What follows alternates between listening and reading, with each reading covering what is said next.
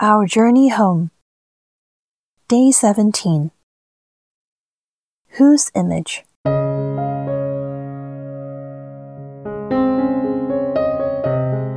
In our previous reflection, we talked about how important it is to learn from Jesus to routinely retreat from work in order to spend time with God the Father in silence and in solitude. In silence, we begin to reflect on many things, especially on ourselves. It is like seeing our own reflection in a mirror. We need to face ourselves as we see more clearly our weaknesses and brokenness. That is why people do not like doing reflection, facing oneself in silence. It can be quite threatening. It also explains why so many people are dreadful about going to confession, because reflection is the important first step to prepare oneself for the sacrament of reconciliation.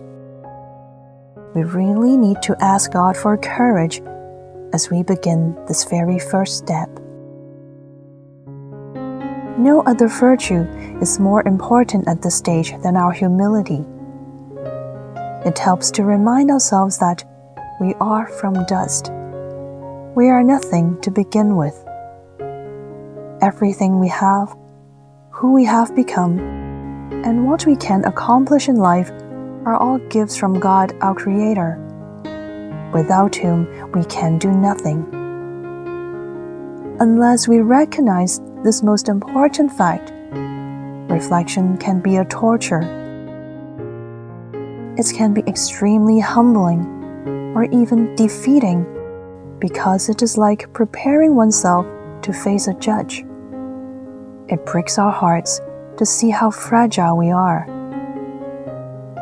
Even with this mindset, it is still difficult to accept how weak, how broken, and how sinful we are in our daily dealings with ourselves, with others, and with God. At that moment, submitting ourselves to the Holy Spirit who lives within us will help us find strength and regain peace. It is important to know that how brave we are in facing ourselves determines how honest we are in recognizing our frailties and sinfulness, which in turn determines how thorough we are in preparing for confession, and how determined we will be in repenting from our sins. And this determination to repent will give us the courage to persevere in returning to the Father's house to be reunited with God the Father. During this whole process, we need to allow ourselves to be vulnerable, as it is through this vulnerability that we can become strong. For God said, "My grace is sufficient for you, for power is made perfect in weakness." On the other hand, Satan does not like that, and it will try its best to shatter this process of true repentance.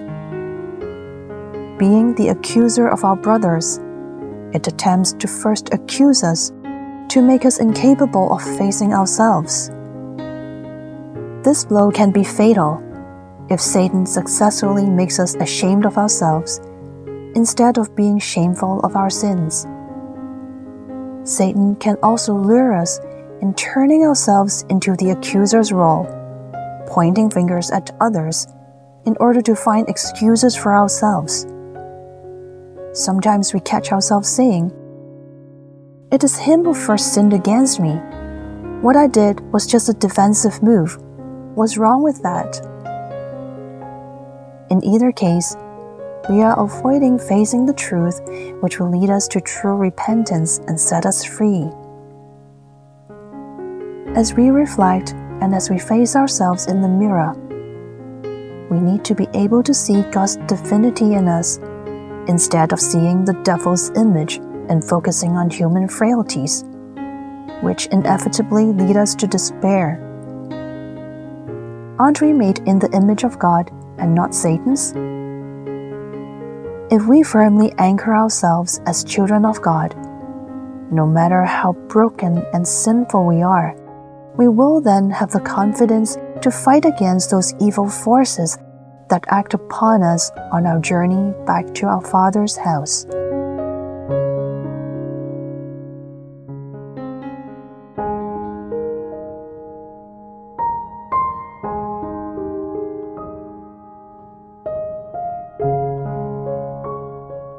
Are you afraid of facing yourself, especially your brokenness and sinfulness?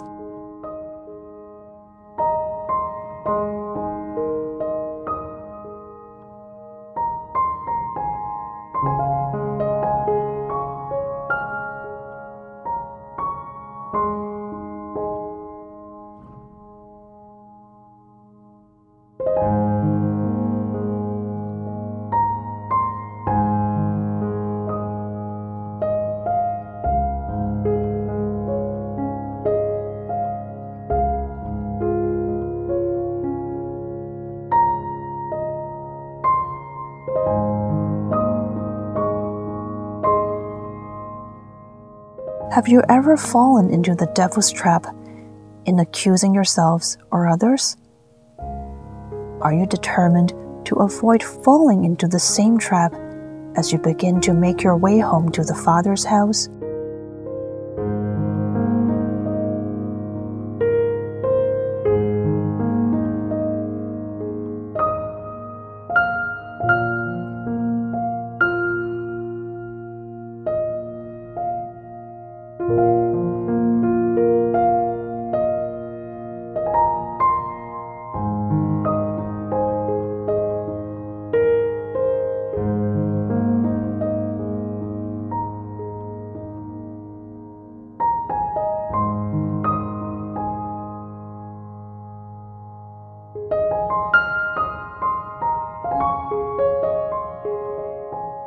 How firmly do you believe that you are made in the image of God?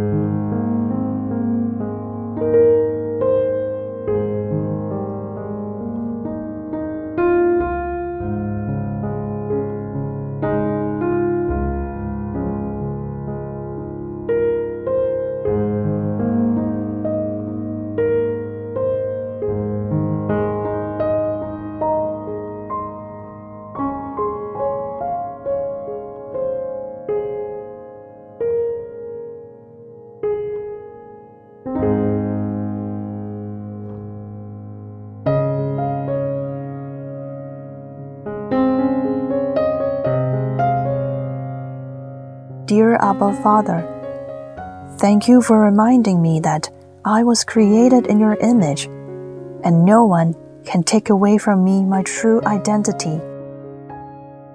Oh, send out your light and your truth. Let them lead me.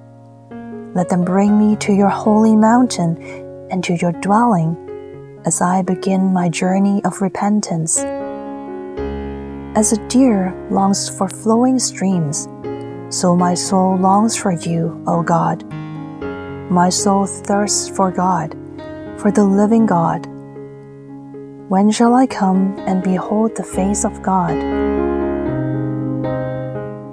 Glory be to the Father, and to the Son, and to the Holy Spirit, as it was in the beginning, is now, and ever shall be, world without end. Amen.